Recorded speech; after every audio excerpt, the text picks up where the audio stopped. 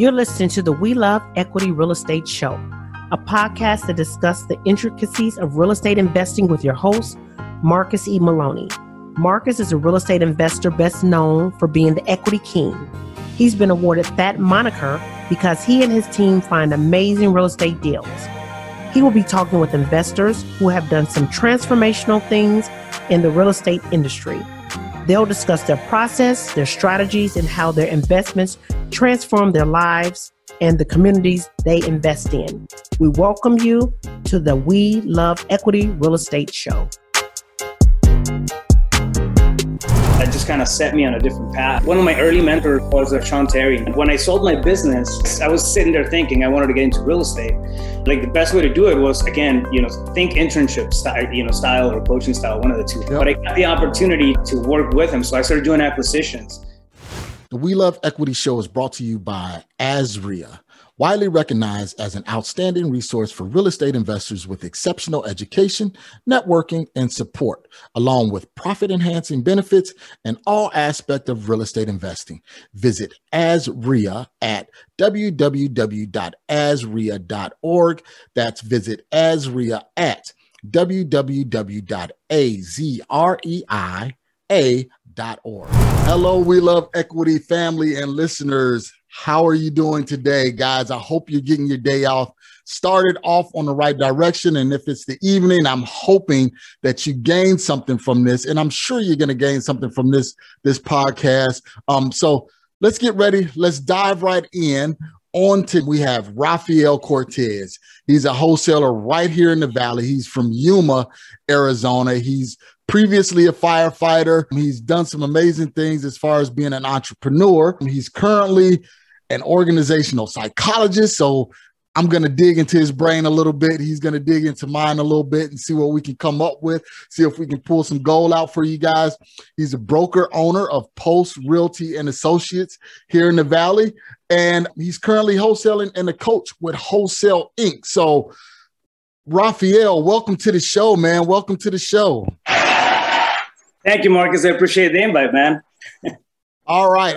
Kind of getting started, man. Give us your background because I know you got an incredible story about your entrepreneurial journey. How did you get started as an entrepreneur? I became a fireman when I was 19 years old, and I just got exposed to quite a good amount of out-of-the-box thinking from the captains and just people who were in that circle. They had enough time in their hands to do something else, so they would always, I got to spend time with people who were doing like secondary gigs, you know what I mean? Like they were a fireman for one day, and then the next day they'd be a general contractor, and then something else. So I got into it sparked the interest, right, to build my own business and do something else with that time. My mom, she owned a small grocery store, so she was a solopreneur for decades and that sort of thing. But yeah, that's really where it came about. The first business that I launched was along the lines of health, and I built a non-emergency medical transportation business, which is a wheelchair and stretcher patient transport business. And I had that for years. During that time, I started playing around with funds, right? So I had a little bit of extra cash. I got out of the survival stage that always happens whenever you're starting off a business, and then I had a little bit of cash sitting down. I was like, what am I going to do with it? So I jumped into the first flip, did a couple of flips like that, and then I found out the different strategies like wholesaling and honestly, like it was game over from that point on. It's like real estate. This is where it's at. All right, perfect. So tell me, you got the entrepreneurial background from mom's, similar background as me. My mother was an entrepreneur. How do you think that fueled or fan your flames of entrepreneurship, seeing your mom do things as a solopreneur? I think there's a duality, right? A lot of people that entrepreneurs are born, some others think they're made. I think it comes down to awareness, to having the mental awareness, not even the mindset, just the awareness that you can do something on your own, as opposed to just collecting a check every 2 weeks, right?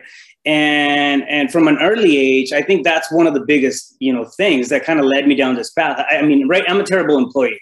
I would be a horrible employee just because I would always be thinking of ways to, improve the processes or do whatever. You do it my way, right? At the end of the day, we get contaminated with, for lack of a better word, with this way of doing business our way. But I think for me, that was kind of like the key at the beginning. I just got the awareness early on that, things could happen without having to work for somebody else. I didn't even realize that people would go to work when I was little, when I was growing up. I mean, in my head, everybody had a grocery store.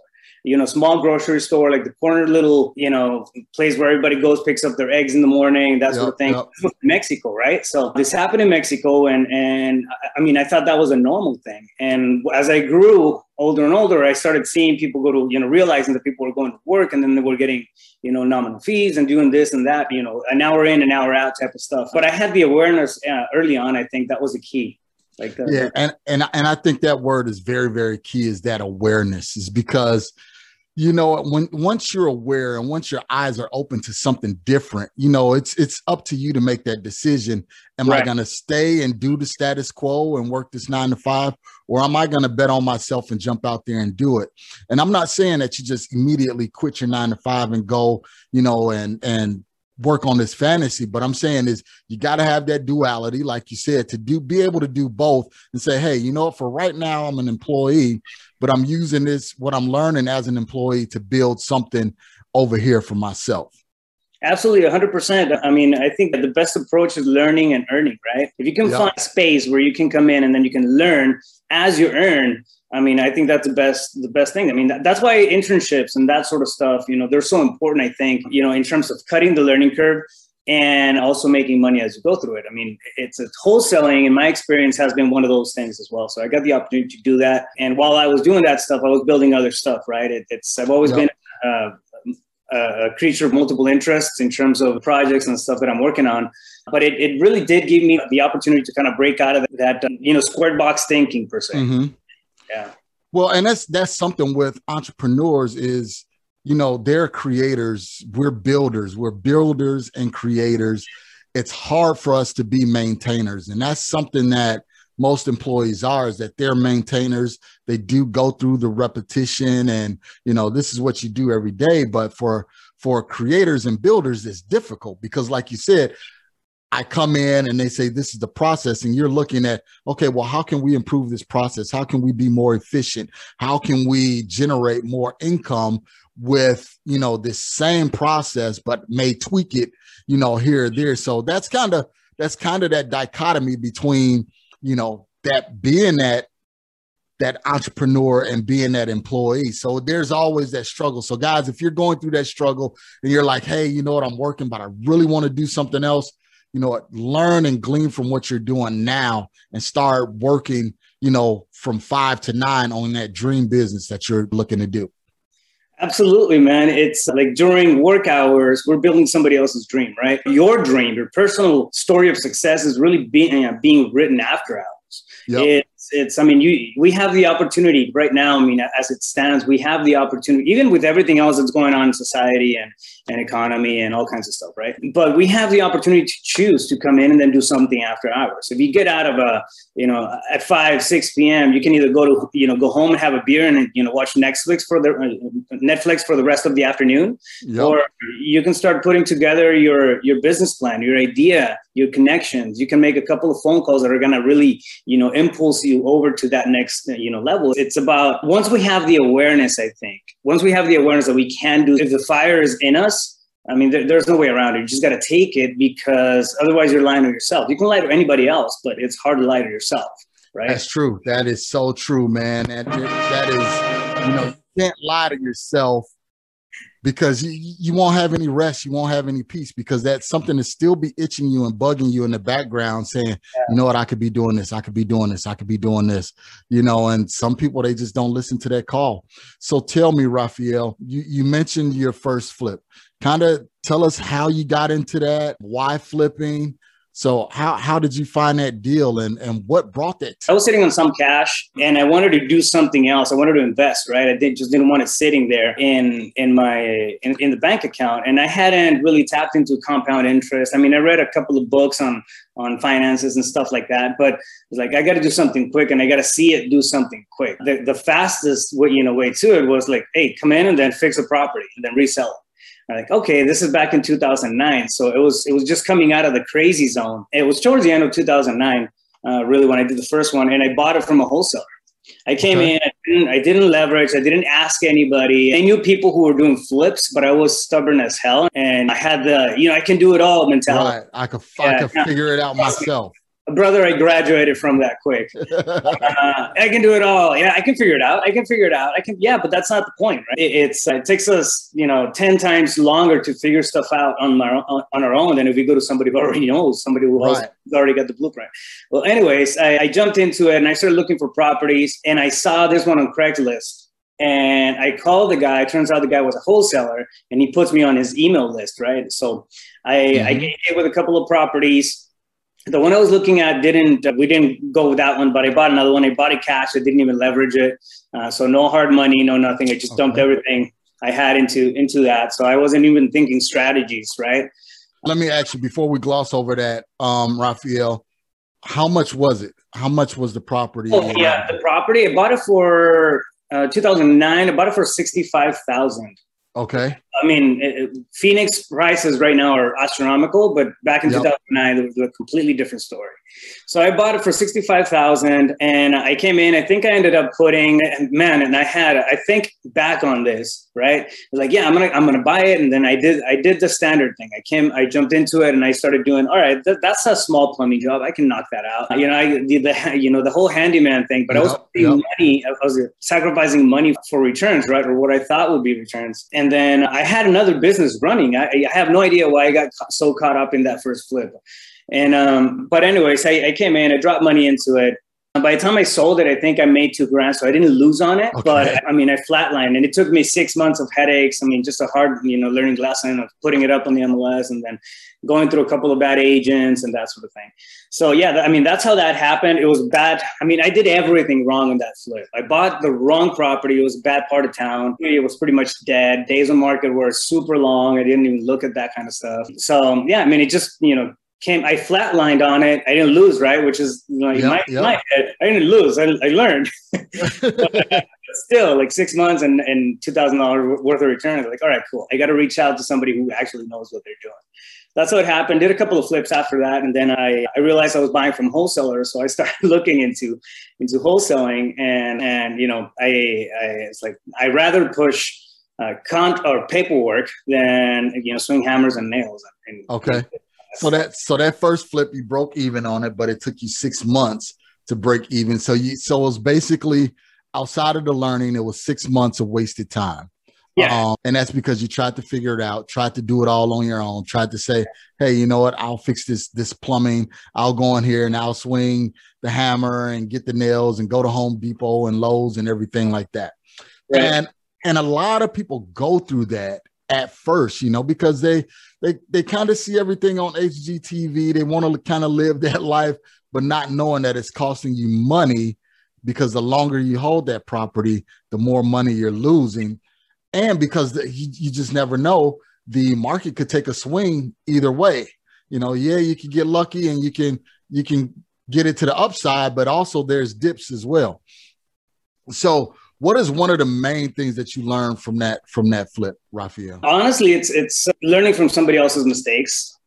That's one of the biggest things that I learned at that stage is, okay, cool. The road has been paved. There's no reason for me to walk right next to it where it's all terrain and rough and whatnot.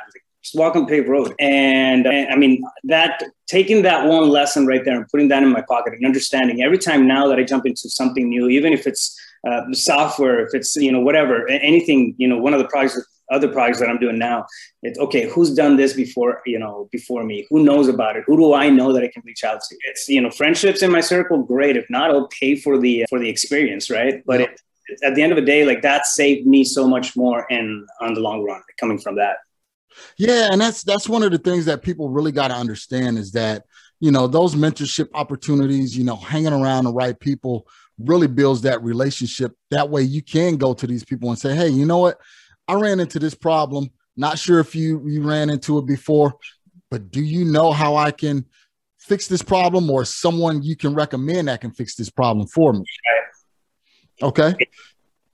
So you got that first flip done, didn't make any money.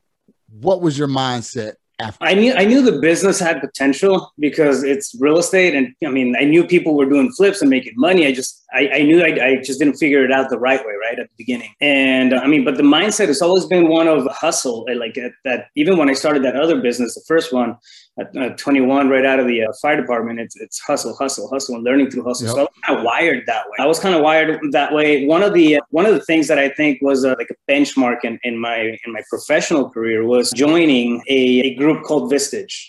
It's for entrepreneurs. It's not real estate specific. There's people there from all walks of life, right? We had, the CEO or COO of Massage Envy and like these big companies. You have to hit a certain number to qualify to be, they go through this process and whatnot.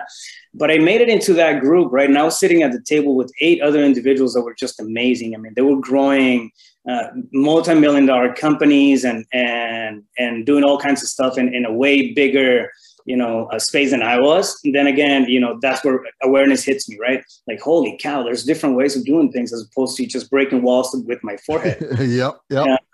And these guys were, some of them were super, super good in systems, systematic, approach, leadership approach, and all kinds of stuff. And I just got exposed to a lot of that for a few years. And this is back in 2010, 12, and 13. I think that's when I was in there. And I started looking at different angles, right? But again, my awareness and my perspective just got bigger because we can't do that from a cubicle. We can't do that from our own little office or command center whenever we build a business.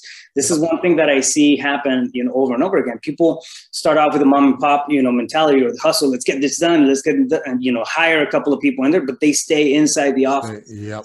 And there's so much going on outside that bubble that can really, help you break through some of the the limiting beliefs that we have. Two, just there's always going to be a better way of doing things. I mean, that's what I found. Like, even if I think I have the best way of doing, something, I'll have a couple of conversations and I'll find a way to tweak it, to improve it, to do something. There's always something, good out there that we can learn from. And that's one of the things that happened. But that was like really the pivotal point, understanding that there was other people out there who were really crushing it, doing a lot better than I was doing, with a lot less headaches. And that just kind of set me on a different path. One of my early mentors was Sean Terry. And when I sold my business, so I was sitting there thinking I wanted to get into real estate. And like the best way to do it was, again, think internship style or coaching style, one of the two. Yep. But I got the opportunity to work with him. So I started doing acquisitions. I met with a guy. Dude, stop. That's where I know you from. I'm looking at you. I'm like, I know Raphael from somewhere. I know, because I used to go out to Westgate when he would have his meetups some years ago. And I'm like, I know this guy. Okay. Now it brings it all home now. Okay. Because I remember you used to come up and you would talk to the group every now and then. Okay, so Sean Terry is the connection here. Right. Yeah. So he was. I was blessed to find that guy in my path, and I started listening to podcasts, doing the YouTube, university thing and everything. He popped up, and then it turns out that he was in the Valley, and he sent out an email. But at this point, I was on just about every wholesaler's email, list, right? And I was looking at that stuff because I wanted to learn about wholesaling, not just flipping. So he sends out an email, say he's opening up for an acquisitions manager here in the Phoenix area. And I just sold the business. So I was I was pretty comfortable sitting on cash, and I really wanted to get into real estate. I was like, why not? If I'm going to go work anywhere, which I haven't worked for anybody in like over a decade at this point, it's going to be, somebody who I feel like I can learn a lot from. Yeah. Yep. So yeah, the guy is the GOAT, man. I love Sean. So I went there, stayed 3 years with him, got exposed to a lot of face-to-face appointments. I did a bunch of presentations on Extreme Freedom and his events and stuff like that. So that was a different level of exposure. And again, throughout this whole time, it's the awareness kept just growing, getting bigger. You know what I mean? I got exposed to business and systems and stuff that could be done at a, company level. And then I got exposed to, what it was like behind the scenes and, working with like real players. Yep. and just coming in, dissecting, deals and ideas and all kinds of stuff, and on a weekly basis. I mean, it just opened up the sky's the limit at that point. Like if you don't do something with all that under your belt, like you got a problem. Yeah. And one of the key things, man, that you said there is you were sitting on a pile of cash. So it wasn't like you had to go and work for somebody else, but you knew, hey, in order for me to get exposed, in order for me to learn these different systems, in order for me to really get entrenched in the real estate, let me put my pride down. Let me set all of that aside and let me get out here and let me get with somebody that's actually doing it. And because you did that, you were able to really learn and get that firm foundation. Right. Yeah, absolutely. I mean, it's trial by fire, really, when you're in that space, right? You either show up or you kind of fade away. But I think there's two ways of coming about entrepreneurship. I think you can play entrepreneur or you can be an entrepreneur. Being an entrepreneur it's a lot tougher. You have highs and you have lows. There's a lot of rejection. There's a lot of tough moments, right? Tough moments where you feel like you have nobody to turn to, nobody to talk to, nobody understands your problems, that sort of thing. But that's like, I think those are the moments, the key moments that really test us as individuals, and they test the grit. It's about getting, across those emotional, tough moments and onto the highs, because the highs are really cool. When you hit something and something finally lands. I remember closing my first wholesale deal, right? When I closed my first wholesale deal, I was like, holy crap. Okay. Wow. I sold paper and I got this. When I got $2,000 for swinging a hammer 6 months, like that's crazy. I mean, and of course that was my lack of, ability. Some people crush it, right? $150,000, $200,000 on flips. That was not the case for me at the beginning. And, but yeah, I mean, so you have this, you start to build this range of effectiveness. And I mean, I think that the story keeps coming back though to the sense of awareness and understanding that once we're aware of something, once we're aware that we can play bigger, or we have a slight idea of how to play, bigger, either by leveling up with, somebody else who's already, at that stage or Yep. growing together, like, I'm doing right now with a lot of people in the Valley. It's just, I mean, it's a really cool thing to do when you collaborate like that. So with your organizational psychologist background, and I know with entrepreneurs, like you said, it's those highs and those lows. And I know a lot of times, we go through those highs and we get really, really high. We close this deal. We got X amount of dollars. We're feeling good. But then we go through those lows. What do we need, Rafael? Just kind of lay it out. What do we need to do in order to be steady and consistent?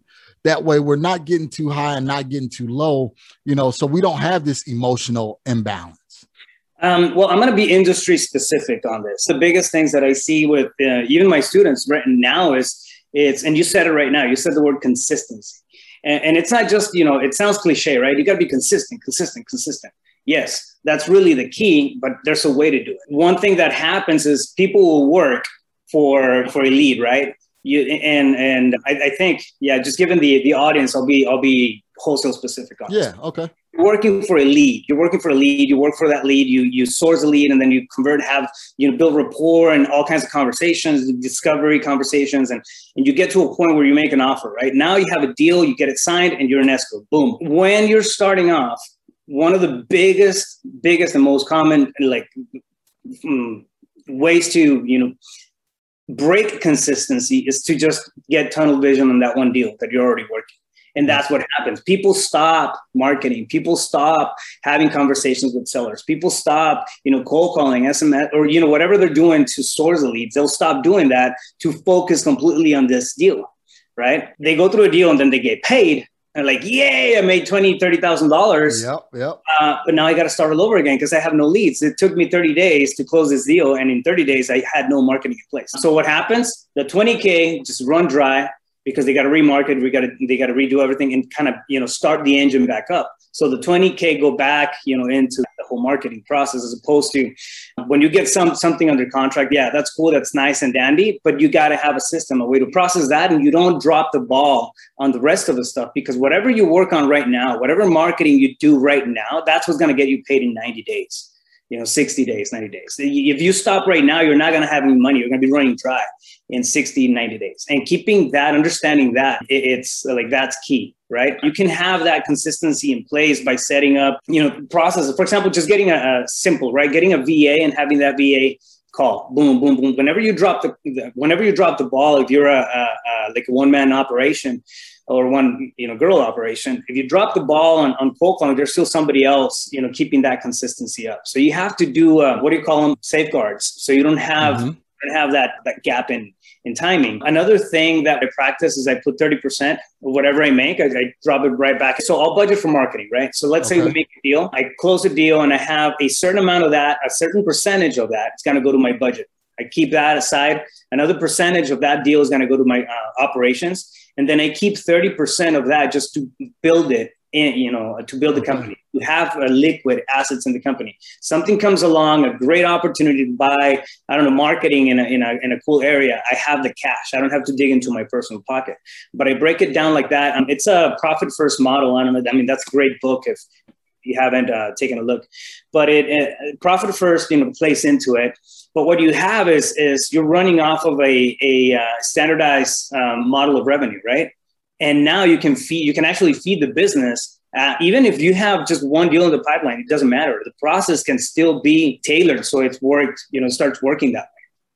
Yeah, and that's like you said, Rafael. That's one of the things that, especially newbies getting started, what happens is they get that first deal, they make that first little bit of money, and they relax, even if it's $5,000, $2,500, they relax a little bit and they forget, hey, you got to keep marketing, because if you stop that marketing machine, you got to wait and you got to build it back up, and you got to build that machine back up. So Rafael, this is what I want to do. I want to take a brief break, hear a word from my sponsors. When we come back, let's talk about that first wholesale deal that you made money on, and then how did you scale from there? Okay.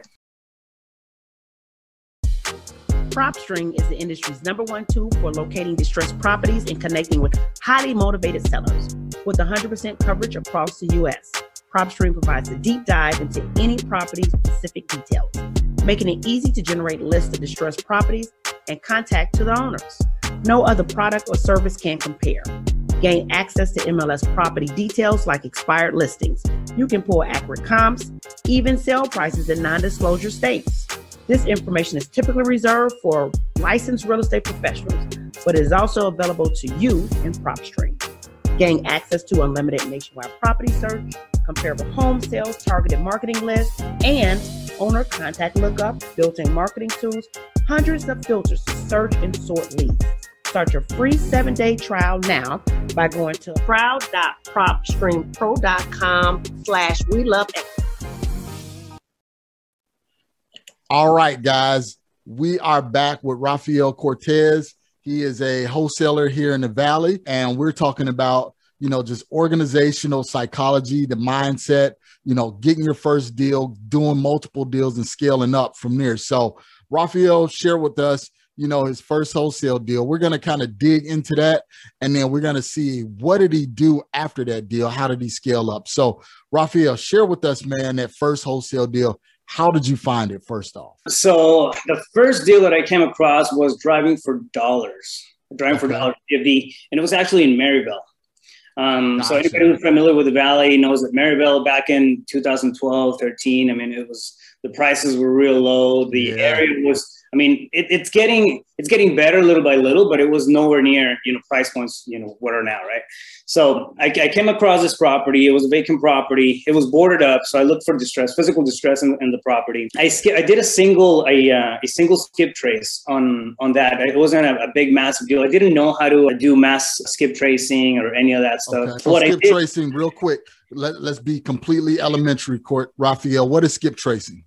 Skip tracing is when you look up an owner, or the owner of a property, and then you take them through a process or a system of software. I use Batch Leads for that, but you take them through a process where they attach the phone numbers, and now you have phone numbers and emails, places where you can contact those people. Yeah, you just add it on to the address. So a lot of times where you're going to be able to pull from like Listsource and all these places, is going to be just addresses and records of owners, right? Like absentee owner, and the name is this, the name is that, their mailing address is this, but you hardly ever have a phone number attached to them. So yeah, when you skip trace, you get a number and then you reach out. It's just an easier way to get a hold of people. But what I did with this property, because it was boarded up, I started knocking, and I saw it was vacant. It was obviously, I started knocking on the doors. There was a lady watering the grass across the street. She was like watering the pots and plants and whatnot. I asked her, she's the most pleasant lady in the world. She says, oh, yes. And then she starts talking about the seller and whatnot. I guess she turned out to be one of the neighbors of the person that used to live there. And they had left, 6 months back or something like that. But she gave me the contact info. So she was my skip trace at that point. Now there's a lot of ways to do it, right?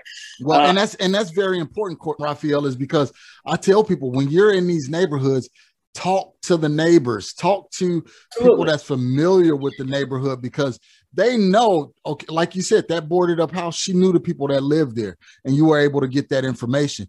I'm very familiar with Maryville, done a ton of wholesale deals over there.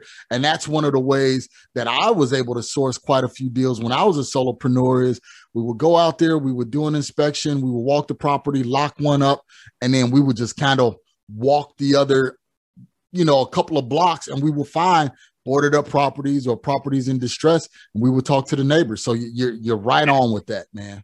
Yeah. So, I mean, as archaic as that may sound, it's still, it's still effective. It's one of the fastest way to get a hold of, anybody. Another thing I was doing, I was leaving notes, just notes on the doors. Like, hey, this is Rafael. I have a question about this house. Can you give me a call back? And then I would leave my number. And it was just to post it on the door, and then that was it. So I was kind of planting seeds, to see which one would just kind of grow into a callback. But my favorite was always talking to the people who were around the property, and more than likely they had some type of connection. And I feel like I really got lucky with that one. That was the first person I talked to about that property. She gave me the seller's info. Talked to the seller, and it's a vacant property, distressed. They couldn't even, they couldn't live there. They had problems with the piping, which eventually ended up being problems with electrical and whatnot. Just a overly distressed property. The lady's husband had gotten deported, so they were running out of cash. She knows she couldn't sell it on the MLS because of how it was, and an agent told her that she had to come in and fix it. So like, no, you don't have to worry about any of that stuff. I can, let me see what I can do. And then we came in, structured a deal. I walked away with $27,000 assignment on that one, first deal. Wow. So it was a lot of motivating factors there. Like you said, deportation, plumbing repairs needed to be done. Electrical repairs needed to be done. The realtor told her she needed to fix all of this stuff. She didn't have any money. So guys, you gotta, when you're having these conversations, you gotta listen for these motivating factors. And that's what Rafael did. And he knew, hey, there's something that we can do. And you basically just solved that problem for the seller. Yeah. Yep. No, absolutely. And that's a thing, right? Like there's a stigma behind wholesale. I think a lot of people get into it. And even now, like when people talk about wholesalers and whatnot, like, yeah, these people are out to get you. But if you come in to any deal, with a solution mindset, a solution-based mentality, you're going to be able to create win-wins, right? I always say that the money's a byproduct of how great your solution is going to be. If you can create a great solution for the seller, a great solution for the end buyer who's going to come in and flip and do whatever they got to do, they're not going to care if you walk away with $20,000, $30,000, $40,000 worth of spread, in the middle. Why? Because you solved the problem. Yeah, but that's one thing I'm grateful for. I've always had that solution and helping others mentality, and that's always been I've always been people first.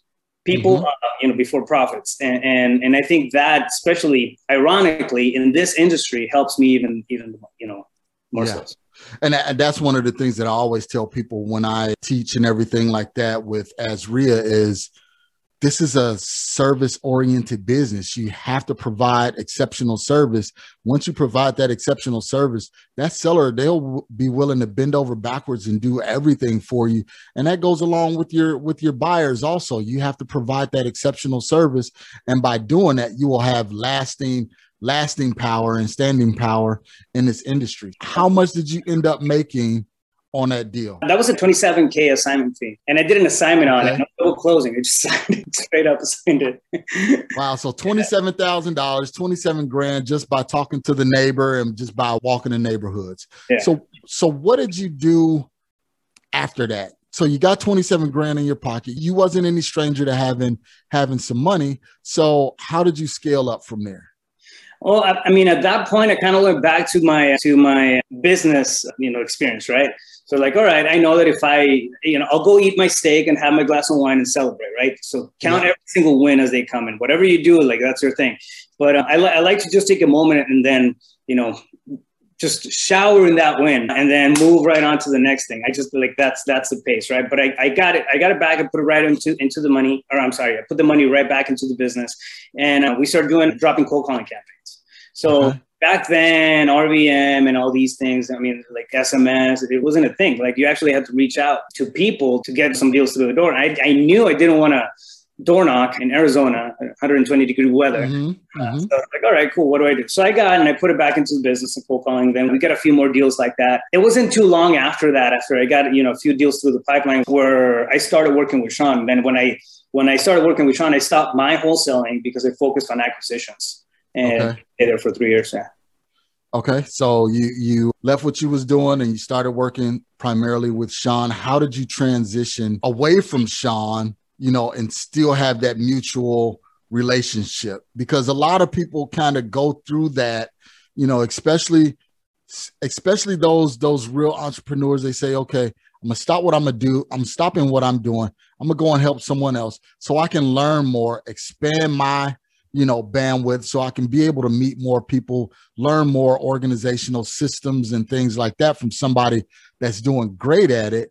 But then you're an entrepreneur. It's like, okay, I can't work here for more than 3 or 4 years because I got that itch, because I know I'm an entrepreneur. I need to do something on my own. How did that conversation come about? Without disclosing everything, but how did you transition going back to doing your own thing? I mean, I think it really, goes back to intention, right? I mean, my intention was never to come in and then, I wanted to learn. I wanted to get exposed. But honestly, I was really excited to learn or to be in a space with somebody who I was learning from and I didn't even know. Like I was listening to his podcast. That's why I was closing wholesale deals, because I was listening to his process and that sort of thing. So I was excited about that. And but my intention was never to come in and then learn everything and then take everything and run. I think. Yeah, I mean, that was not the main goal. The goal was, come in and then do my best. I'm wired to do that. Like, it doesn't matter where I'm at. I'll always, drop my best effort into, or put my best effort into whatever it is that I'm doing anywhere. Right. So I came in and did that with him. And it was just a natural transition. I mean, I know that he saw me working in different projects. At this time, I was working on my second master's degree in psychology. Doing that stuff. I was, talking about, systems and KPIs and then just growing, out of the box as an individual. Right. And I mean, he knew I had a previous business before, so he knew a lot of my background, and I respected the business and never crossed the line and never, took, that shady stuff, like taking buyers or whatever. Even after the fact, after I left, people would still call me for deals. If it was something that was sourced while I was there, I would come back and then just, tell them, hey, listen, this seller reached out to me. We can get it close. And then, but they, it was their profit. It was their deal, not mine. Right. Being radical, I run my business. I have 3 principles in everything that I do. The first one is radical transparency. Okay. The second one is extreme ownership.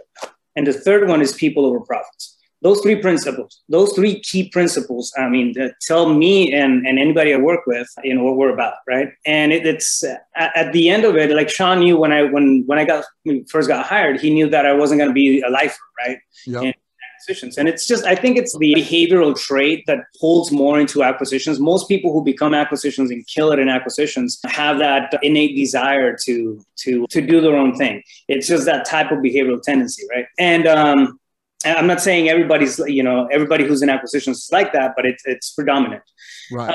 And so I mean, that was kind of, talked about. And then as time progressed, he just, he saw me evolving in different areas and whatnot. So when it came down to me, parting ways and everything, whatever time is needed for me to come in, close deals, help somebody else who's coming in so I can train him, make sure that he's well off with an acquisition person in place. He put a lot of trust in me, and so I want to do things right. Even after I was there, even after I wasn't making any money, like I still wanted to do good because that was the original intention.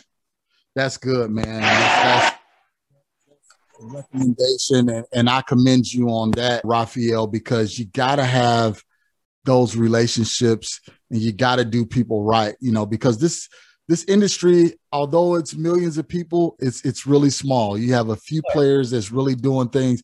And when you get a bad name and get a bad rap, people don't want to do business with you.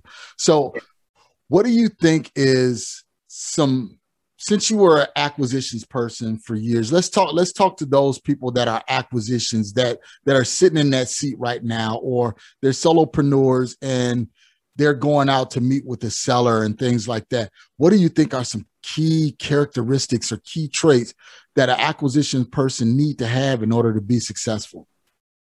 Well, I mean, I'm going to say the cliche stuff, right? You got to have tenacity. You have the audacity to keep going after the deal, even after you get, rejected 1,000 times. That one call is going to be the one that gives you the $20,000, $30,000 spread. Like in acquisitions, there's a lot of rejection. You got to grow up thick skin. That's number one. But I think, if we're talking in terms of strategy, like how do you build deeper spreads? I can tell you, for example, that my average spread is deep because I break it down into 4 different areas. Okay. All right. So I don't just go for the wholesale and then, try to get, a 45% discount on that first hit.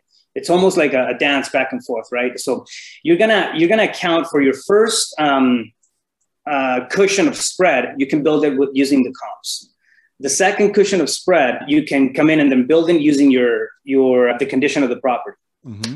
The third cushion of spread, you can build it talking about the regular expenses that anybody has while selling a property, right? So those are 3 different ways that you can come in, and there's stuff behind it. I just kind of right. do, 1,000-foot view of it. But by the time you're done explaining those 3 things, you end up with a logical explanation of what your, maximum allowable offer is, which is a super low number, right? It's a 70% number. That's a number that we're. Yep.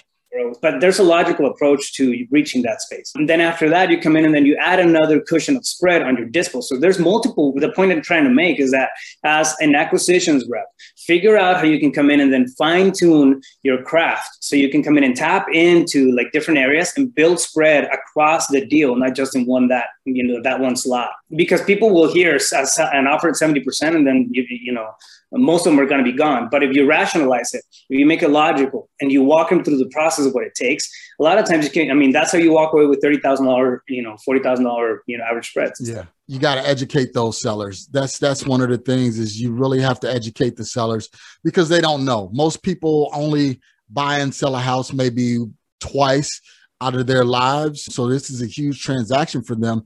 But with us as wholesalers and fix and flippers and investors, we do this continuously every month. And it's just regular business transaction for us. But for them, it's not. So you got to make sure you educate your sellers on why you're offering what you're offering. And then have that ear to listen. Yeah. Also, just one little tip out there. Do not start negotiating numbers until you're both on the same page as to what the property value is. All right. So because if you don't, you have to kick it off with where you guys are both on the same page where the property value is. For example, we have a range here in the valley, right? Say at 300, right? You're going to find comps in the 260s. You're going to find comps in the 320s. If you come in and then you're talking to a seller and they say my property is worth 320 and you need to make your offer, based off a 300 price point, it's going to be way, way off by the time you get to that point in the conversation. Make sure that you're both on the same page as to, okay, the property's worth, I think we can both agree the property's worth, somewhere around the, 305 range. If they say yes, okay, now boom, you can start talking about everything else because things are going to make sense. You got to start off in the right page. Building rapport, and it's also one of the things that gets misunderstood. A lot of wholesalers feel like, okay, cool, I built rapport. I talked about sports and the Cardinals for 2 hours, and we're laughing. The guy even offered me a beer. I'm going to pitch him on the whole, on the low anchor, and then they just step away from the table, freak out, and now they don't want to talk to you. What happened? Rapport is used to discover more about the situation so you can give them a solution. Rapport is not used, and I can't emphasize this enough, rapport is not used as a bullet to drop a price point on a property when you're not ready for it. Use rapport to build up and discover more about their situation. That's what's going to open the door, right? I say that rapport gets you over to the gates of the conversation, and then the discovery conversation gets you all the way into the kitchen, and that's where you can provide a solution. There you go. That's very key. I'm glad you broke that down, Raphael. That was key for you guys to hear and listen to right there. So, Raphael, currently, what are you doing currently, man? And what are you excited about in your business? Well, I have 4 businesses going on right now, and I'm excited, honestly, about all of them. I have CEO Pulse, which is my consulting and coaching company, and then I own a brokerage here in town, Pulse Realty and Associates, and then I have the wholesale and flipping business, which is Pulse Capital LLC. I'm also one of the head coaches for Wholesaling Inc. and the wholesale real estate program. I'm in the process of building I built an operating system for wholesaling a while back, which is it's a CRM that runs pretty much the whole wholesale process, but it's linear, it's methodical. So I built that out and I housed it inside Podio for a couple of years. I'm in the process of building that out and doing a standalone software. So that's coming out. And I think, it's a game changer in terms of moving from that hustle mentality, the do-it-yourself mentality, I wear all the hats. Yep. Business processes. So going from the hustle to the business model, I think it's one of the key things that's going to happen here in wholesale. So pretty excited about that. Perfect. Okay, Raphael, we're going to put you on the hot seat. Let's put Raphael on the hot seat. So Raphael, starting over, what would you do differently, if anything? Think who, not how. Okay. I would absolutely reach out for 2 people to cut the learning curve. I used to see it as an expense, but it's really not. I spent thousands and thousands and thousands of dollars a year on masterminds just to be exposed to people who know more than me. And now, instead of thinking, how can I do this faster? Or how can I, handle that flip? I think who can come in and help me do that? Who can come in and who already knows more about this and help me achieve that goal? Who can come in and then help me cut the learning curve to things? So who, not how it started with me just kind of reaching out to people for mentoring, and then it became that, right? But I think if I wanted to save myself years of pain and expenses and all kinds of stuff, I would go back to reaching out and borrowing experience somewhere else, as opposed to going through the trench work. So the minute that I was able to do something, I'd go in for that. Yeah. So you mentioned 2 books already. You mentioned Who, Not How, and you mentioned, it was another book that you mentioned, Profit First. Any other book recommendations you have for us? Yep. You actually have one of my favorite books on your shelf back there, The Alchemist. Oh yeah. I love it. Book on purpose and kind of finding your path, right? Individuality is huge. Once you find it and tap into it, I think it's what gives us the key to the light that can carry us for the rest of our lives. Definitely The Alchemist. I have a couple of reads that are not necessarily business driven. Of course, in business traction and all, the classic, but there's a really interesting book. It's called Psycho-Cybernetics. Okay. Cybernetics, and that's a book about personal perspective, how you view yourself, and change, kind of changing and improving. It's a really good book on mindset, on the mental approach, and really kind of thickening the skin of that mental muscle, especially as entrepreneurs where we get challenged consistently. So, Psycho-Cybernetics. Really good book. Psycho-Cybernetics. All right. So share with us, Raphael. You briefly touched on it. You teach, and you have a program that you teach through Wholesaling Inc. Kind of give us some background, some insight on that. If somebody wants to reach out to you through that. Awesome. Yeah. So I'm one of the Wholesaling Inc. coaches, and the program that I have it's focused on getting you to your first deal within, a certain amount of time. 90 days we shoot for the process that we have in place. So we have, as you're getting over to that deal, I think it's not too complicated, right? To do one deal. It's not rocket science. There's an approach and you can get to a point where you get paid, but turning that into an actual system and turning that into a business is a different story. I have a fanatical fight against the long-term hustle mentality. Yep. I think hustle is a season, and I think we all need it to kind of, get our bearings straight and get some traction and really, start taking off. But if you turn hustle into a habit, you're going to get burned out. It's what happened to me in my late 20s. It's not sustainable. right? So you're going to, aim for hustle on deals. But if you hustle for 10, 15, 20, you're going to get tired. And when you walk away, the whole thing falls apart. That's the thing. So the way that I approach wholesaling and businesses altogether, it's through a set of principles. I call it the less business, more profit model. Less as in lean, effective, strategic, and simple business. If I'm able to put that into a business, I know it's going to be sustainable. I know it's something that can be carried on. I can delegate, elevate, and then just, really, aim for that life by design. That, at the end of the day, that's what entrepreneurs are looking for, right? And that's how we shape the wholesale program.